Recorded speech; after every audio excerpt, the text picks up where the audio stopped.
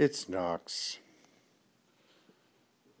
and Kitty, who's asleep on my stomach, inches off the Oakland-Berkeley line.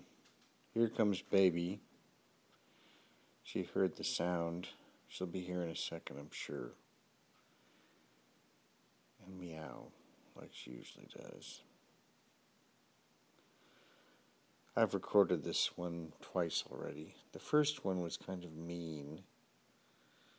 I said some not nice things about a true asshole. But I'm not going to say any more, because if I do, it will be easily identifiable who I'm referring to. And people are always telling me to be nice, and so I strive to be the Prince of Peace. And when I recorded this one before, I had I Am the Walrus playing in the background, and I was talking about the commodification of the music business. And you know how we won't see the likes of the Beatles again. Music business has been taken over by, bean counters and money fuckheads, and they're just shoveling product into the the distribution channels, and they don't care. They'll sell any goddamn thing. It used to be that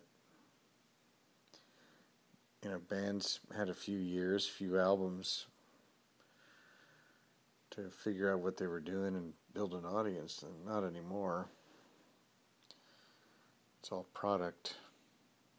There's really about as much music in the music business as there is food in a safe way.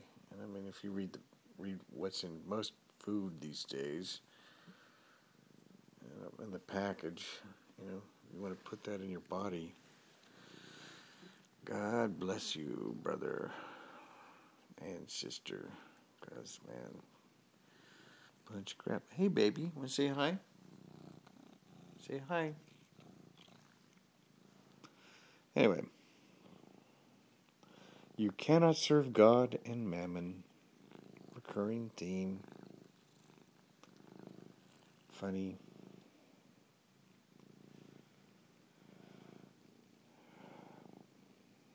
I have a friend that really believes that businessmen are the guys that are humble because they put their egos aside to create the product that will bring the most profit. And that artists are the ones that it's all about them. So the artists are the selfish ones. But that's not how it is.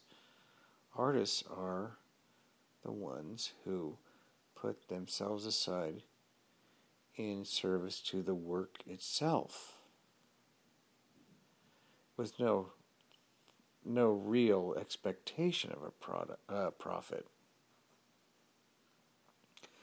It's just to bring beauty into the world.